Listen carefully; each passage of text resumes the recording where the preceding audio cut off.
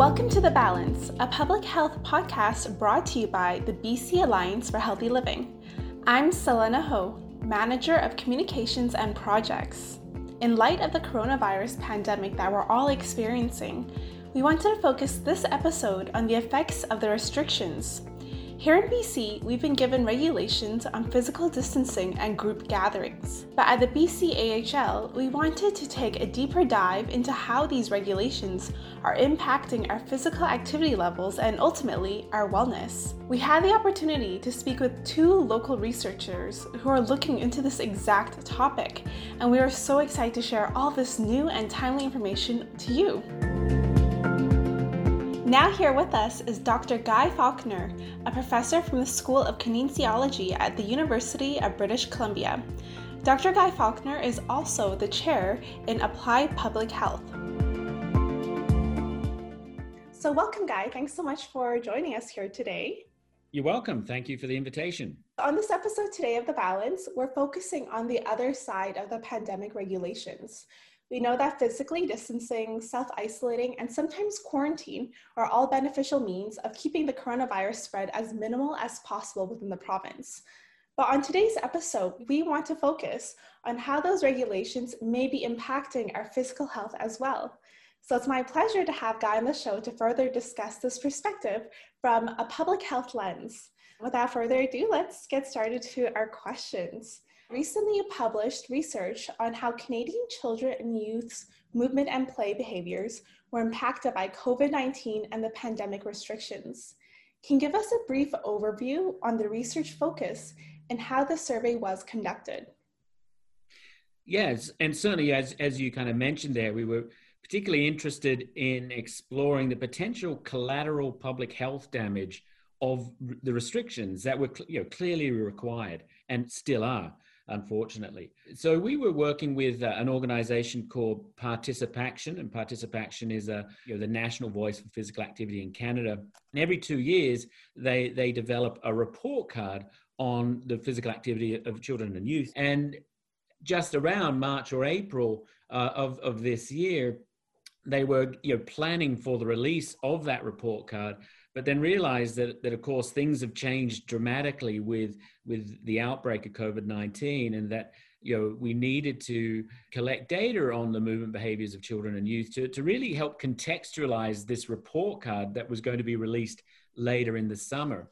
And so we were fortunate really to work with Participaction, who worked with a marketing company agency to recruit and administer online surveys to approximately 1,500 parents of children and youth across Canada. And the survey was really looking at trying to understand the immediate changes in physical activity, in outdoor play, in screen time, and in sleep of children and youth as a result of the immediate kind of lockdown in Canada. So the survey went out in early to mid-April. So we were very fortunate to get in the field quickly, so to speak, to look at those immediate impacts. You kind of answered my next question in your current statement, but just to elaborate a bit further, can you define more specifically some of the movement guidelines for children and youth in your research? Can you describe to us what the recommendations are for optimal physical health for children and youth during this time? Yeah, in Canada, we're leading the world really in a move to 24-hour movement guidelines. So not just for children and youth, but now recently for adults. We released new movement guidelines for adults last month, but we started with children and youth. From this perspective, we understand that the whole day matters and that movement behaviors interact with one another, that if you're increasing your physical activity, then you must be losing time engaging in something else, whether it's light physical activity or sedentary behavior or even sleep. In Canada, the movement guidelines across the lifespan look at the 24-hour period. For children and youth, it's recommended that children accumulate 60 minutes a day of moderate to vigorous intensity activity, and that they take part in muscle and bone strengthening activities at least 3 times a week, that children and youth engage in several hours a day of light physical activity, engage in uninterrupted 9 to 11 hours of sleep per night for those children aged 5 to 13, and 8 to 10 hours for those aged 14 to 17 years. And finally, that children and youth are participating in no more than 2 hours per day of recreational screen time and trying to limit sitting for extended periods of time. So we're really looking, when we're looking at movement behaviors, we are looking at that continuum that starts from sleep to sedentary behavior to light to moderate to vigorous physical activity. So in our studies, such as this one, that's what we're trying to capture, is looking at their engagement in those different behaviors. Although we do acknowledge that we do a pretty poor job of assessing light physical activity. That's a lot, I think, more difficult for many of us to think about how much light activity we've engaged in the day. But we have a fairly good job of assessing self-reported sleep, physical activity, and sedentary behavior. I think it's so incredible that Canada's a leader in accumulating and integrating all these different aspects of physical health that includes sedentary behavior and sleeping as well. Those things don't typically come to mind when you think about physical health. Now, Guy, can you give us some examples, everyday examples of what moderate to intense activity might look like? Well, I think intensity is sometimes a difficult concept to convey. When I think of moderate intensity activity, it's activity that makes you slightly out of breath, but you can still carry on a conversation. It's that kind of activity where you're walking as if you're late for a meeting. So it's kind of a brisk walk is much more associated with moderate intensity. So that's where I think you can tell that moderate to vigorous is when you're slightly out of breath, when you feel warmer, when you feel an increased heart rate, and you can still carry on a conversation. When we talk about vigorous, that's typically sweating might be a kind of an indication of that. And so that's why self-report of intensity is not perfect, because I think many of us, not just kids and youth, but adults as well, have a hard time, I think, probably gauging what is moderate versus what is perhaps light. Thanks for painting that picture. Maybe now listeners can have a better idea of what it means to be vigorous based on their out of breathness. Just moving on to the next question. Based on the research, what were some of the major outcomes for families in particular? Did physical activity get better or worse compared to before the pandemic? And if it got worse or better, by how much? Probably won't be a surprise that, on average, things went in the wrong directions or in the directions that you might anticipate. That children and youth reported lower physical activity levels, reported less outdoor time, they reported higher sedentary behavior, higher screen time, and more sleep during the outbreak compared to before March 11th and the declaration of the outbreak. And that's where, it's good to think of that 24-hour movement behaviors, because that's where you're seeing this trade-off between these different behaviors, that if you're reporting less physical activity, then you've got to see something shift. And so we're seeing increases in screen time and sedentary behavior. They also increases in sleep for the majority of the sample. When we look at, how many kids were meeting 24-hour movement guidelines, so meeting that whole package of recommendations, only 4.8% of children were meeting the guidelines, and less than 1% of youth, teenagers, were meeting the guidelines. So on average, somewhere around 3% of the sample were meeting recommended guidelines. And we know from prior research using similar questions pre-COVID, something more between the range of 12 to 15% of kids were meeting guidelines. So we've seen a kind of a significant reduction from around 15% to around 2.5% meeting the guidelines. So really quite a radical kind of shift. And in the context as well of already existing concerns about how active children and youth today are in Canada. So certainly some evidence that it's gotten worse with COVID. That is quite a radical statistic to be aware of. It's quite a negative shift, as you mentioned. The statistics that I was giving you was really looking at the average with the whole sample. And that paints a kind of, doesn't tell the whole story, because there are actually some indications of disparities in those changes. So it wasn't as if every Canadian child or youth had that same trend. While there was certainly kind of declines in physical activity across the board, there were some factors that seemed to be protective. So living in a detached house, for example, kids who lived in a detached house, there was less decline in activity and outdoor time. And that makes sense that probably there's access to a back garden. Having a younger parent was associated with less significant declines in outdoor play and physical activity. Now, that may mirror age-related trends in adults' physical activity, that as we get older, we tend to be less active. But younger parents and kids with younger parents seem to be more resilient. And owning a dog, that if you had a dog in the household, then kids were, again, a little bit more resilient in terms of how much time they declined in their outdoor play and their physical activity.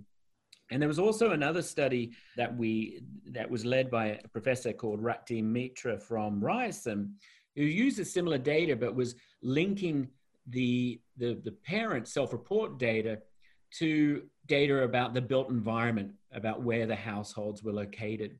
And again, even within that particular study, there seemed to be these two clusters of households. One cluster was, yes, we saw everything in the average direction that I mentioned, that there was a significant decline in activity, outdoor play, increase in recreational screen time, increase in sleep. But there was another cluster that reported, while the declines in physical activity, there were much less, and the declines in outdoor play were much less as well. And again, these tended to be associated with factors such as, living in a house versus living in an apartment. If you lived near a major road, then that was a barrier and associated with greater declines. That having access to parks increased the odds of outdoor activities as well. And there was also a socioeconomic gradient as well, that kids in lower socioeconomic status households and neighborhoods reported greater declines in their activity in outdoor play. So again, it's suggesting that it's not uniform, the impact of the restrictions on children and youth across Canada.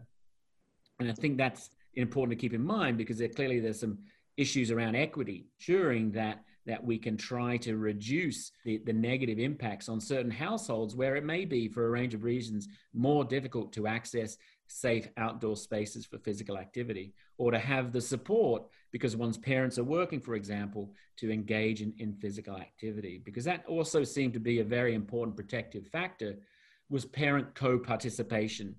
And so when parents were reporting that they were able to be physically active with their kids, then again, we saw less of a decline in outdoor play and physical activity when that family co-participation could still take place. And that's a significant factor outside of the context of COVID, is being active as a family is an important kind of consideration. And thank you for bringing up those disparities between households, and how certain families fare better than others. Reversing back on some of those trends that you noticed in light of COVID, are those trends of owning a dog, having a detached house, having an active parent, were those already positive impacts towards child and youth physical activity prior to COVID? And did COVID just highlight those impacts even further? Yes, definitely. That these were consistent correlates of child and youth physical activity. Is family support is a strong one. Certainly growing research about dog ownership is one. That's something that I haven't told my kids about yet. And the built environment, that's complicated. Some of the research looking at built environment characteristics and physical activity in COVID is that some of the barriers related to the built environment may change in a context where there are lots of restrictions taking place. If there is the necessity of having to walk to places because car travel isn't feasible, then some of the factors that we commonly see in the literature may be different. But certainly one thing that persisted was this being close proximity to a high traffic road, that still safety concerns still are a factor probably for parents in allowing their kids outdoors by themselves. Mm-hmm. And so I think this is when it becomes, particularly during those early phases where parents were working at home, for example, they may not have the time to go out and engage in physical activity with their kids. Safety is still a concern. Then is what happens that kids then are engaging in screen time or a replacement because parents don't feel comfortable letting their kids outside. Precisely. And it'll be so interesting to see how the data maps out post-COVID with all the changes in household working, the adoption more pets, and potentially less driving as well. So based on your knowledge and previous research, what were your impressions of the research results? Were you surprised, or like you mentioned, some of the outcomes were what you expected? Were there aspects of it that did surprise you, or overall it was to be expected from your knowledge? From my perspective, often you do research because you're interested in a question that you don't know the answer to. Now on reflection, and I've led some qualitative research where we interviewed those two clusters. So I talked about these two clusters where there seemed to be the significant reductions in outdoor play and activity, increased screen time, and then this other cluster, which wasn't as dramatic, and some sense of maybe some greater outdoor play in cases in some households. So we're just wrapping up analysis of a qualitative study where we interviewed parents from those two different clusters. What I found interesting when I've been reading the transcripts is when I read one, and some of them, I look at it and think, well, this is me. This is my family. I think we've all had lived experience, of course, of lockdown in the context of COVID. And I've got two kids who fit the age range of sample we looked at. The experiences are very consistent. I mean, I think both my kids certainly increased their screen time, and it's been difficult to roll that back. They've certainly engaged in less physical activity overall. And I think what really brought it home to me, which is maybe not so surprising, but something that we need to think about, is once kids no longer have access to this very structured and supervised opportunities for physical activity, such as hockey. Like my daughter plays hockey, and so she would have 5 to 6 hockey practices throughout the week. The kids would think they've got physical education. My son has badminton. A lot of this stuff that is programmed, and that when that was taken away, almost a lot of people I don't think knew what to do. Like, how do we fill out that time? And how can we encourage kids to engage in physical activity independently? That's what we need to think about, is almost retool as families to look at, well, how can we remain active as families and not rely on teachers, coaches, and supervision and structure? Because that clearly wasn't possible available at that first lockdown, and it may be coming again. And I another piece of the research I'm interested in pre-COVID was this concept of independent mobility and the freedom of kids to travel around their neighborhood without adult escort. Again, if kids don't have that independent mobility, if they can't leave the house without their parents, then they're not going to get outdoor playtime or physical activity. So again, we need to think about how do we encourage and support parents to feel comfortable allowing that independent mobility, because it may be the only opportunity that kids get to be outdoors and to play and to engage in physical activity. So I think that's one lesson that I've really kind of been brought home to me. But again, it's also just reflecting of my own family circumstances as well, and trying to plan ahead for stricter physical mandates coming in the short term. Thank you, Guy. That's a really great personal reflection by bringing in your own family and how your kids are dealing with the pandemic regulations right now. And what you're saying about independent mobility, it's definitely something that we have to consider during and possibly after COVID, depending on how programming might look like by then too. The regulations are for sure getting me to consider different ways to be more independently mobile and active both indoors and in my own neighborhood. Now, moving from a more personal to a broader topic, do you have examples of other places where they handled the pandemic differently than BC, and how those responses led to different physical activity outcomes? Some of the data demonstrated that the greatest declines in physical activity and outdoor play in particular were in Ontario. Ontario at that time, and I think now, have the highest incidence of COVID-19. And the perception, certainly from my understanding, was also the tightest physical restrictions during that initial lockdown. And so clearly, I think there is an association between the measures that are put in place, the perceptions of those measures. And I think it's interesting that what we need to do is really preserve, because to avoid as much as possible the collateral damage, public health damage of these restrictions, is really preserve the opportunities to access to outdoor space for families and for all of us. That there a potential where the edict of, stay home is misperceived as stay inside? And I think we need to be careful that we're not saying to, don't leave the house, but that, still getting outdoors, physically distancing is still probably the safest place to be. And engaging in physical activity and exercise is wonderful for your health. And it's something that you should be doing. But yeah, do it close to home. Don't kind of take the message too strictly about it's kind of literally stay indoors. Because I think that's the approach that, again, and the perception I have of in BC was, when listening to Bonnie Henry, the messaging was, I think, very much about get outdoors and be physically active. And maybe that message didn't come through as strongly in Ontario. I don't know that for sure, but I think, potentially it just really highlights the messaging. Getting active outdoors is probably still one of the best things that you can do for your health. And you can do it in a way that carries very low risk of infection. The other factor that I think that we're blessed with in BC is that the qualitative work that we did with parents in Toronto and Vancouver, again, trying to tease apart these different clusters, what we found was that the experiences of the parents were very similar. The only real distinguishing feature that distinguished the two groups was the weather.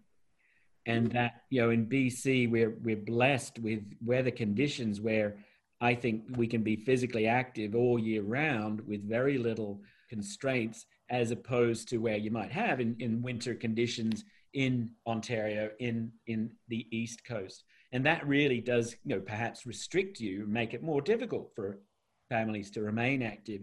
And we don't have that barrier in BC. So if there's any silver lining to all of this, it's the fact that we live in a province where the weather is pretty conducive to outdoor activity, as long as you're wearing the right clothing all year round. It's so funny you say that, because everyone complains about Vancouver weather, but here we are, conducive to physical activity. I think the weather is incredible here. There's no such thing as bad weather, just bad clothing choices.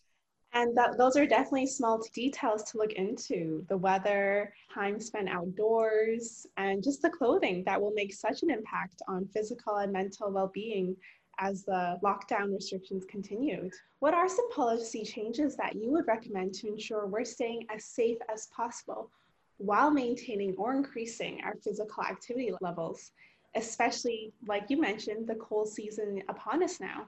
The shifts that we were starting to see, certainly in cities like Vancouver, which were looking at reallocating roadway space, for example, that were looking at enhancing opportunities for using bike paths, pedestrian paths, and so on, just so that we can preserve, as I said before, preserve opportunities to access outdoor space. Now that, sometimes will take policy changes in order to make those happen. For example, we had the Room to Move initiative in Vancouver, which was doing exactly that, and looking at street calming measures to slow down traffic in particular. So again, if we're thinking about kids and youth, some of the traffic calming measures I've seen around where I live are trying to make it safer for kids to use roads and use the footpaths so that they can get outdoors. So I think any policy should be kind of really thinking about how that can happen. How can we look at ensuring access to outdoor space to be physically active? That's, to me, I think the biggest focus, because it is about trying to ensure that there is physical distancing happening at the same time. I think there are other things that, we could go into.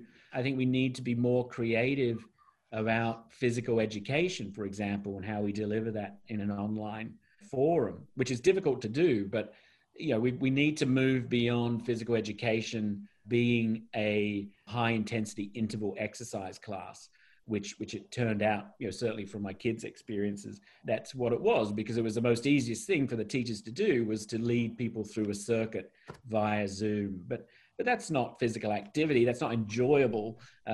We need to think of ways in which we can still perhaps deliver quality physical education online. And I know that's a challenge, and it's certainly not my area of expertise, but I imagine that there is some creative work going into that at the moment. For me, it's very much about the built environment and ensuring people can get outdoors and safely be active near where they live. It's so interesting how COVID highlights physical activity improvements that we needed prior to COVID, as well as the more creative things such as, like you said, the digital learning that will be encompassed in the future too. Now on a more personal level, and something that you did also touch on multiple times in our conversation, is what recommendations would you give to our listeners to ensure we're staying physically active along with children and youth? We're trying to also, normalize that times are challenging for all of us for a number of reasons. And it's also challenging about trying to keep that healthy balance of 24 hours of engaging in that 60 minutes of physical activity, reducing, restricting screen time to no more than 2 hours and so on and so forth. We need to appreciate and acknowledge that we're not going to be successful every day. But I think, we can try to be creative as parents in looking at how we might support and encourage our kids to be active. One of those ways is through co-participation. So looking at ways to be physically active as a family. I think there may be opportunities to try new leisure hobbies as a break from screen time as a family, whether that's doing jigsaw puzzles or different types of games and activities. There are so many online apps that you can try for physical activity and exercise that you can incorporate into every day. So you're not kind of saying, well, we're not going to watch screens at all, but again, there may be opportunities for using those wisely. And I think it's more getting outdoors as much as possible. That's the number one recommendation from me, that as a parent and as a child, how can you get outdoors as much as possible? Because when you're outdoors, you're more active. And so I think that's the start. And it goes back to that communication part as well, is that in the case of physical restrictions and lockdowns, that currently at least it's not, that stay at home message shouldn't be confused with stay indoors, getting outdoors as much as possible.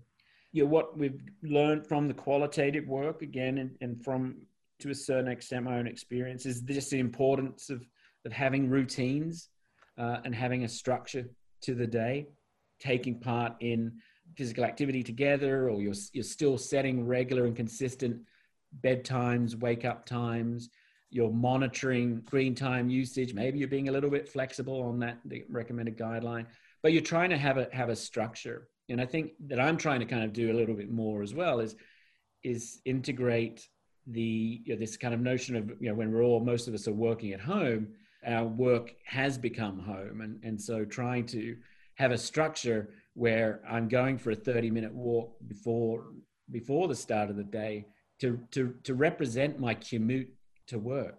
And at the end of the day, I might do another half-hour walk as a mental break from my work day, rather than trying to squeeze, I don't have to commute to work, so I can do an extra 30 minutes of work. Again, how do we plan a structure for the week that helps us do the best that we can to meet these recommended health guidelines for not only our kids, but also ourselves as parents? Guy, thank you so much for that response. I really appreciate how you bring in that vital, compassionate lens. We're all struggling, as this is a very different and strange time for everybody, and that can definitely lead us to become more sedentary at odd times where we typically might not be. And getting this compassionate angle from a professional who specializes in physical activity gives us that breather to just take care of ourselves and relax. At the same time, I also really appreciate just how accessible and doable your tips are, such as replacing your daily commute with a neighborhood walk. For myself, this is definitely a motivational tip to get me moving in the morning and the afternoons. Now, Guy, just as we're finishing up, is there anything else you would like to add or emphasize to the audience? I think when we started this work in end of March and April, we wanted to look at the immediate impact of COVID-19 outbreak. And we thought at that time, rather optimistically, that, in 6 months' time, it'll be interesting to do this work again to see if there has been a recovery, to see if, we assume that we'll find that families has struggled. There's been a decline in activity in outdoor play, for example, but things in 6 months' time will be getting better. But we need to assess anyway. But fast forward 6 months later, and we're almost going back to the situation that was worse than it was back in the middle of March. And so that is quite sobering, that we're not necessarily preparing for recovery, we're actually preparing for second wave. And so we are actually in the field. We just finished repeating this survey, and we'll shortly, in probably in about a month's time, have some data that will at least be able to shed light on what things are looking like now. We don't think they'll be completely back to what they were like pre-COVID, but it becomes, again, another yardstick, I think, to look at the ongoing kind of nature of this COVID-19 pandemic, that it's not going away anytime soon. And that unfortunately, we just need to brace ourselves for the long haul and really look at how we can be resilient as families in the face of continuing lockdown procedures, stay healthy and stay active. Because again, I think probably it's the number one thing that we can do for ourselves, to protect our own health and the health of our children and youth, is by getting outdoors as much as possible and being physically active whilst physically distancing. So again, it just really strikes home the important message of getting outdoors as much as you can when you can. Wow, that's so exciting to hear about further research being done to better understand how we as a province deal with physical activity during this pandemic. Yeah, and we also, as part of that, the new survey, we didn't the first time because we were trying to be as brief as possible. We decided to add it in. Were questions looking at the parents' adherence to the adult 24-hour guidelines as well. So we can also look at the impact on parents as well. We just looked at children and youth the first time around, but now we can probably look at the relationship between parents and kids in their activity. Wow, I can imagine it's going to be so fascinating correlating the data compared to the beginning of the pandemic up till now. I'm looking forward to seeing the data myself and further understanding what we can do as a province to improve. And if we have improved in certain areas, what would have caused that? What factors? Thank you so much, Guy, for being part of this interview and sharing your knowledge and expertise with us on The Balance.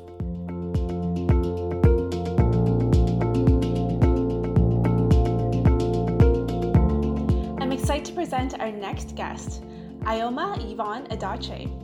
Ioma is a PhD student at the School of Public and Population Health at the University of British Columbia. The study Ioma conducted, and that we will be discussing today, was done under the supervision of Dr. Louise C. Mass, professor at UBC and BC Children's Research Institutes, in collaboration with Mark Pitt-Labo and Dr. Sarah Hutchinson. The study she is reporting is funded by the Canadian Institutes of Health Research. So welcome, Ioma, and thank you so much for joining us today at the Balance podcast. It's a pleasure to be here with you today, Selena. Thank you for having me.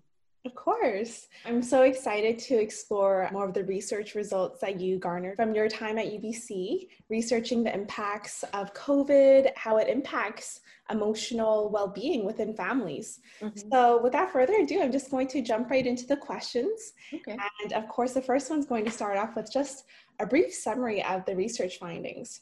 So recently, you published research exploring the impact of financial insecurity on adolescent health behaviors, specifically focusing on how COVID-19 has influenced screen time, physical activity, and diet quality. Can you give us a brief summary of the research findings, Ioma? Sure.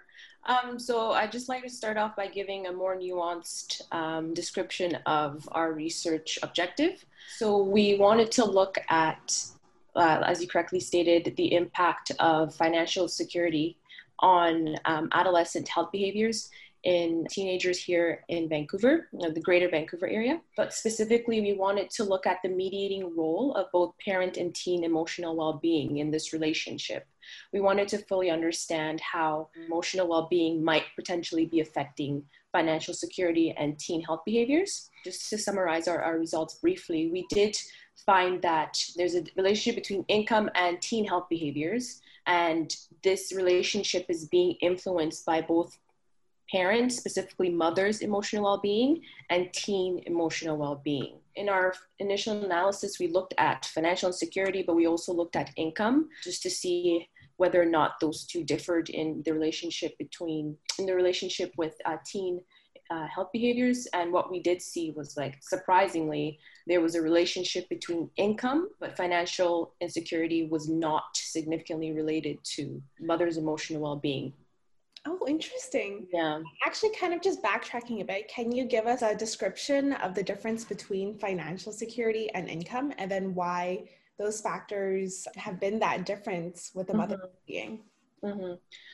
So I think initially we hypothesized that there would be this relationship between financial insecurity and emotional well-being, just because financial insecurity, it's not only about a number as income is. Income is very objective. It's a number. And then it's what we as society place value on that number, correct? And we interpret that differently. But it's a number at the end of the day. But financial insecurity and the way we measure that, it tends to also encompass this emotional aspect, this evaluation of yourself and your ability to meet your needs. And that, is highly related to our emotional well-being as well. And so we did, predict that we would see this relationship that we didn't end up seeing. Wow, Ioma, it's so fascinating how your research brought together the factors of the mother's well-being and how that influences the teenager's well-being. I'm really excited for us to dive in further with the rest of your research findings. And just going off of that note, how do you measure parental and teenage emotional well-being in the midst of COVID? And how are factors such as optimism or depression measured for these groups? In a way, we kind of got lucky where we were already in the process of data collection for another large study that my lab is doing. I work with Dr. Louise Mass at the BC Children's Hospital Research Institute. So we were already conducting research on adolescents and looking at adolescent health behaviors when everything happened with the pandemic and COVID-19 was declared a pandemic and, the shutdown and all that. And so it was during that time we then decided to keep collecting data and then to just analyze the data and looking at the impact of COVID on adolescent health behaviors and emotional well-being and all that. But all that to say is that we collected this data using an online platform. Both parents and teens were asked to complete a series of questionnaires online. And these questionnaires were used to assess their self-esteem, optimism. In the case of parents, we assessed depressive symptoms. And then in the case of the adolescents, we assessed worry instead. So it was pretty much just a series of different questions that we asked them. And they were asked to rate their responses on a Likert scale, whether or not they agreed or disagreed with certain statements. Considering the scale that was used and also all the factors that were involved, your team was really lucky to have been able to track it from the very beginning until now, because not all the research concerning COVID right now has that breadth of facts right now. Yeah. So just considering the different factors that were measured, why was the mother's emotional well-being specifically the mediator in the data versus another parental figure? What disparities were there between the mother's demographic profile that ultimately impacted health behaviors? So to begin with the first part of your question, you're referencing our result where we found that there was this indirect effect of both mother's emotional well-being and teen emotional well-being in the relationship between income and physical activity and screen time alone, not healthy eating. Just to point out, it wasn't just the mother's emotional well-being.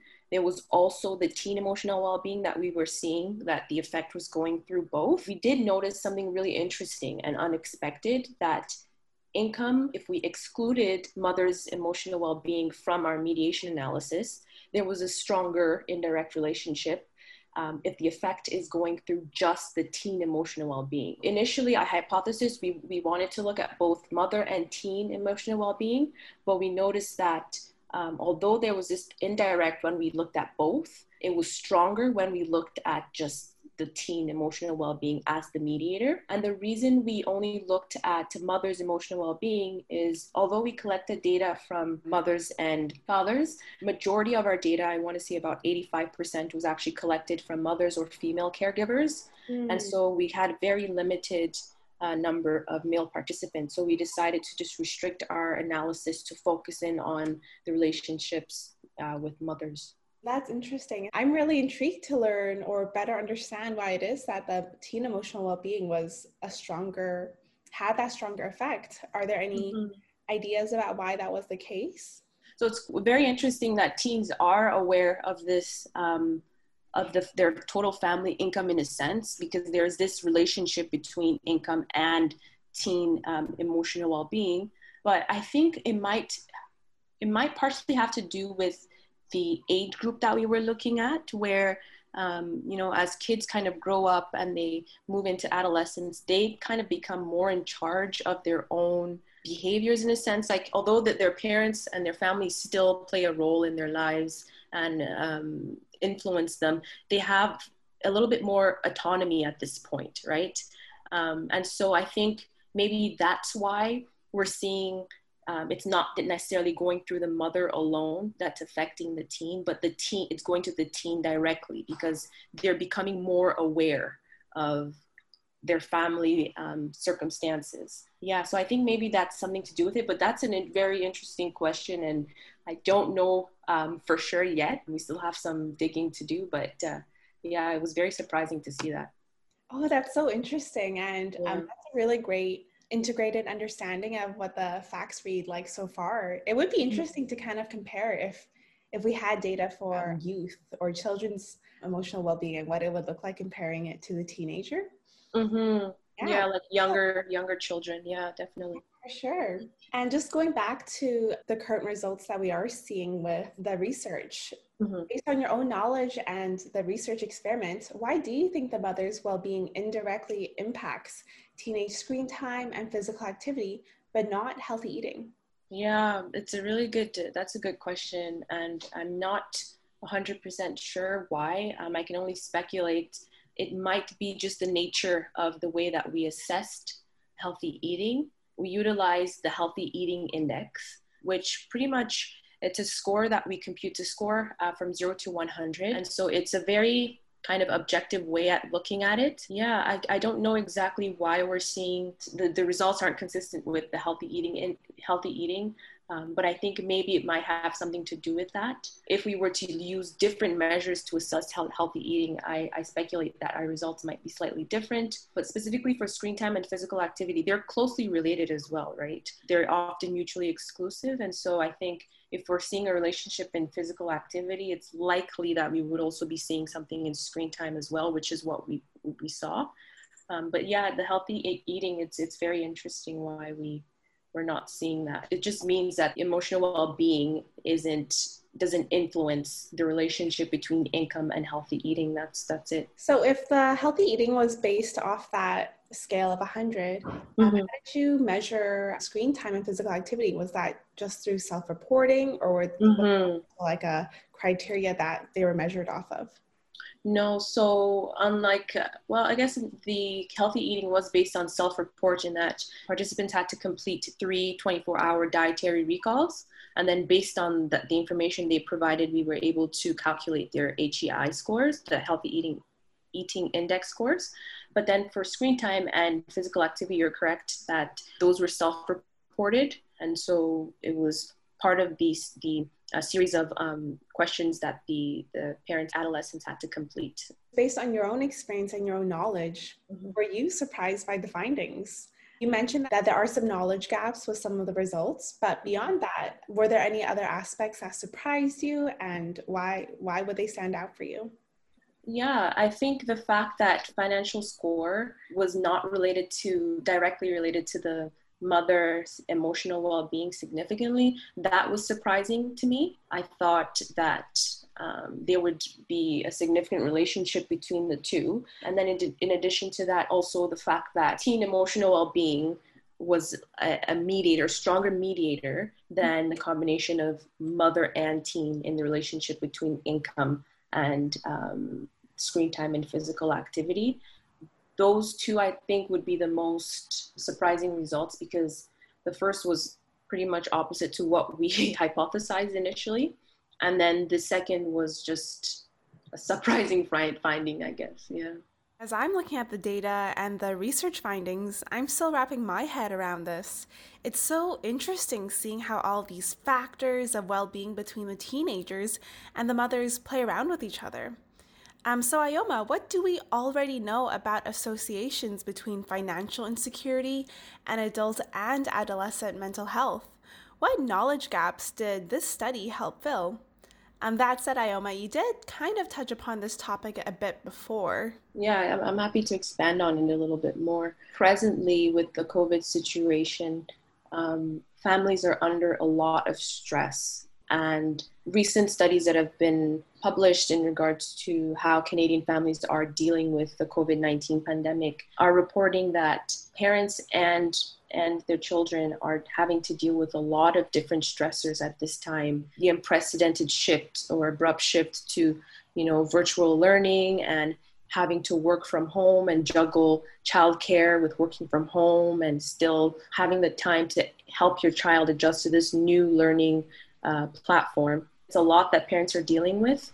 And then with that is the whole financial insecurity aspect of it that comes into play, where families are reporting. I think one study reported that among the Canadian population, 30% are reporting an inability to meet financial needs. The financial stress is related to emotional well-being. Like I said before, financial security, it's not only about a specific number anymore. It looks at whether or not you have able to meet your needs, and that definitely relates to your emotional well-being, and whether or not you feel like you are able to provide for your family, or that's a stressor if you feel like you can't, and that will definitely impact your emotional well-being. Thanks, Ioma. You did a really great job integrating the previous knowledge in light of the pandemic and how the data collection and the impacts of those factors of financial insecurity and well-being are coming out right now.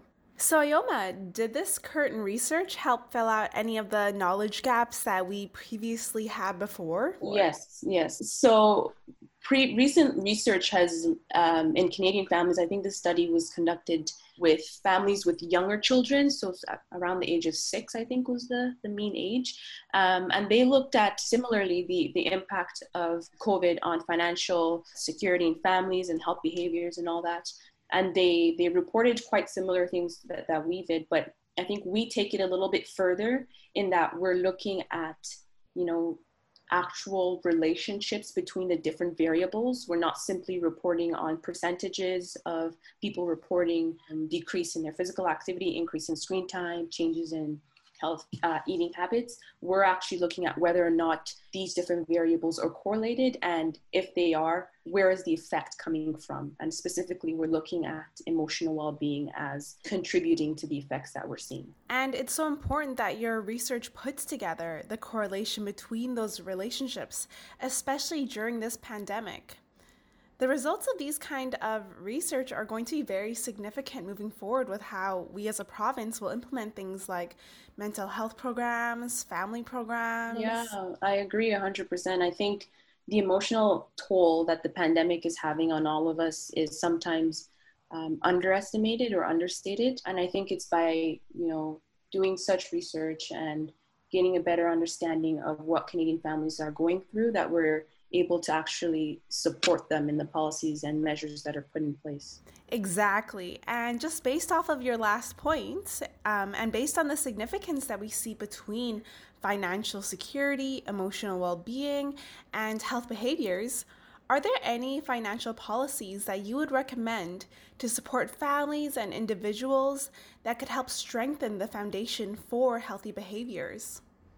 I think that's one thing about this study is that the fact that we have been able to identify emotional well-being as being on that pathway between income and teen health behaviors, it influences prioritization of public health policies, I think, in the sense that by addressing one of these factors, for example, income, and creating policies that help to support the financial security of Canadian families, we are also maybe indirectly influencing their emotional well-being as well as their, their health behaviors. So just one measure has the potential to impact so many different aspects of our lives. Precisely, and especially right now, we're really seeing the pressure.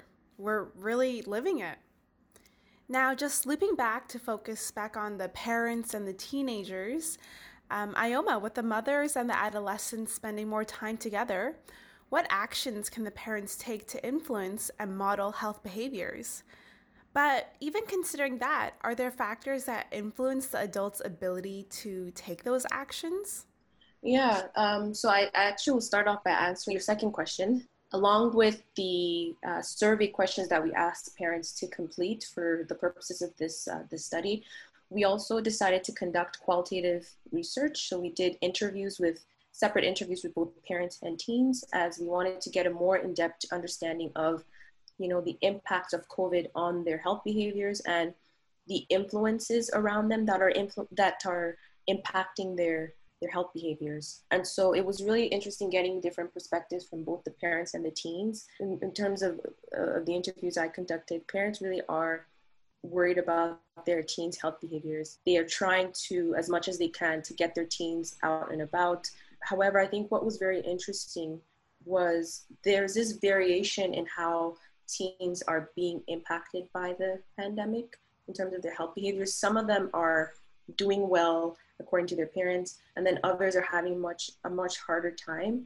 And so I think as a parent, it's important to model health behaviors to your children. Maybe don't, be on the screens at the dinner table after spending all day on the screens. Push your children to go out for a walk, or, rather than just telling them to go for a walk, maybe go with them, or you go for your walk first and then they see that you're doing it, and maybe that would be more motivating. I think that aspect, the modeling aspect, is very important. But then at the same time, I think we also have to remember that although we're all worried about our health, our mental health and our physical health, and we're scared that our kids are spending too much time in front of the screen, it's the one way that they can really connect with the people that are closest to them right now, right? So as a parent, even though you might be worried that your teen is spending so much time in front of a screen, I think it's important to take a step back and, think about the fact that they're not able to associate or to socialize the way they were before. And so this is the only means that they have. And socialization is so important for their mental health, even if that means them spending like an additional hour in front of the screen, just engaging with their friends. I think that's also valuable and important. We just have to, I guess, be kind to ourselves and just try to survive what's going on. I think you make such a great point about how being online is the ultimate way of forming social connections right now, especially for teenagers, with social media being a major way of connecting with peers. So of course, there's a huge emotional value and stake in technology right now, more than ever, because it's so important for our emotional well-being. Especially right now, because it's lacking so much, right? There's literally no other way for them to be around their friends. And so if this is the only way, recognize that mental health component is really important, and we often neglect it, unfortunately. Yes, for sure. And you know what? I'm totally guilty of spending more screen time on right now just to socialize as well. I think we all are. It's really the main social climate for most of us right now. Yeah, I'm a proponent for, spending time away from the screen, being outside, getting active. And if there are ways for the teens and the children to do that safely while maintaining social distancing, yes, for sure, step away from the screen. But if this is the only option for you to, socialize with your peers, then I think it's okay if you're spending an additional hour in front of the screen. For sure. Thanks, Ioma. Your responses have been so integrative, and you've done a really great job answering some of my more complex questions. And right now, I have another policy-related question for you. What are some policy changes you would recommend to ensure we're staying as safe as possible while maintaining or increasing our physical activity levels and nutritional diets, while decreasing screen time, But of course, allowing for that leniency with the screen time, considering those social connections that you just mentioned. So a recent study was, I think I already talked about this study earlier, but they also did qualitative research and they asked parents about what they need to support them right now in the midst of COVID and to support their mental health and their physical health. And it was actually interesting, some of the parents' responses. And I thought it was really valuable information in terms of knowing how best to help Canadian families. And some of the things, they're not exactly at the policy level, but I think they're still important to highlight. And some of the things parents noted was taking time out of your day to do like a new activity with your family and to go outside was something that they said would help them. Some of the other things they asked for was mindfulness activities or other stress reduction methods that are appropriate for all ages. So parents have requested some support with that, how to deal with emotion regulation and supporting children with mental health issues right now. Some parenting practices related to like managing tantrums with kids and fights between siblings because they're all always together nowadays and all that. So these are definitely not at the policy level, but I think there's still important things, real world things that Canadian families are dealing with and that they would like support with. So it's not always, at the highest level. Something like income and financial security and, something like the CERB that addresses those things are very important. But I think, when we come down to the actual people who are, these things also need to be taken into account as well. You know what, Ioma? That's a really great point you make there because the means to curb some of the more negative impacts are more on the foundational level. Of course, like you mentioned, there are higher level policies that we can take in and building in that financial security that will eventually trickle down. Yeah, exactly. That's the hope with this research, seeing that there is that relationship between emotional well-being and the health behaviors, because something like a policy at the higher level that influences their income and financial security has the potential to trickle down all the way to influence emotional well-being and individual health behaviors that people are engaging in. Yes, even just referencing Maslow's hierarchy of needs, things like financial security, housing, food, those are all things on like the most bottom rung that everybody needs before achieving that state of emotional well-being. And given the effects of the pandemic, most of us here in Canada are experiencing some form of those financial impacts. And now, Ioma, on a more personal level, what recommendations can give us listeners to ensure we're staying physically active along with teenagers while maintaining, like you said, that social connection and emotional well-being? Yeah, I think I want to say get out as much as you possibly can. Right now, the weather in Vancouver does not exactly encourage that. If there's an opportunity for you to get out with, your friends or your family, take it and get out. You don't have to, physical activity doesn't have to be something that's extremely strenuous. Simply going for a walk is physical activity.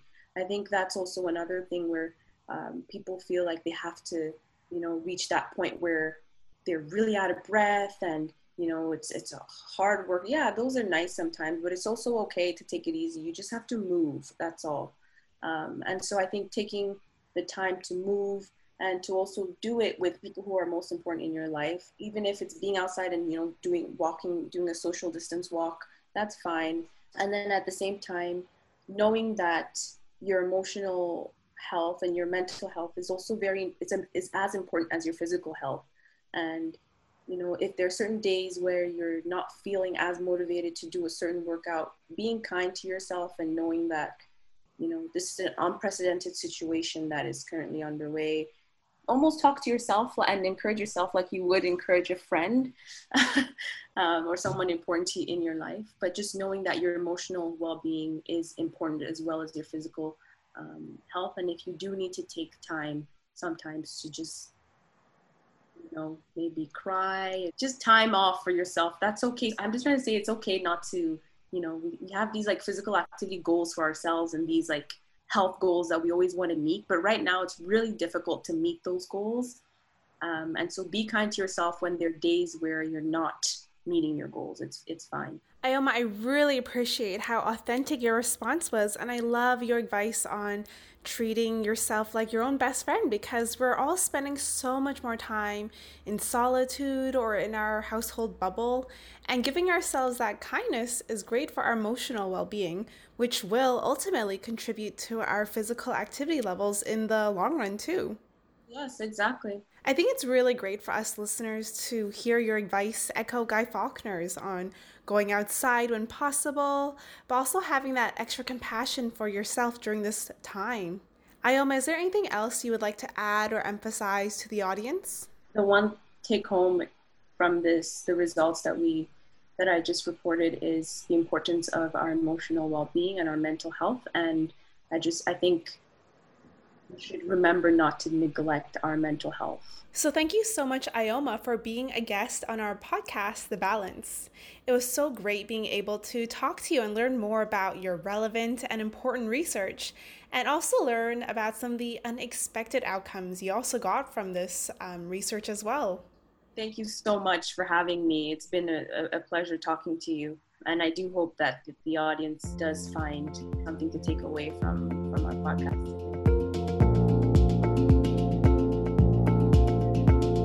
You've been listening to The Balance, a public health podcast brought to you by the BC Alliance for Healthy Living. The BC AHL was established in 2003, and we represent the largest health promotion team in BC history. Our vision is healthy living for all British Columbians through every stage of life. Our mission is to promote healthy living to prevent chronic diseases by mobilizing key organizations that influence health to collaborate on health policy and programs throughout British Columbia. You can find links to the research articles mentioned in this podcast episode on the show notes. You can subscribe to our newsletter to learn more about healthy living initiatives and what we're up to by clicking on the subscribe button on our website at bchealthyliving.ca or emailing move@bchealthyliving.ca. You can also follow us on social media. We're on Facebook, Twitter, Instagram, and LinkedIn. Thank you for listening.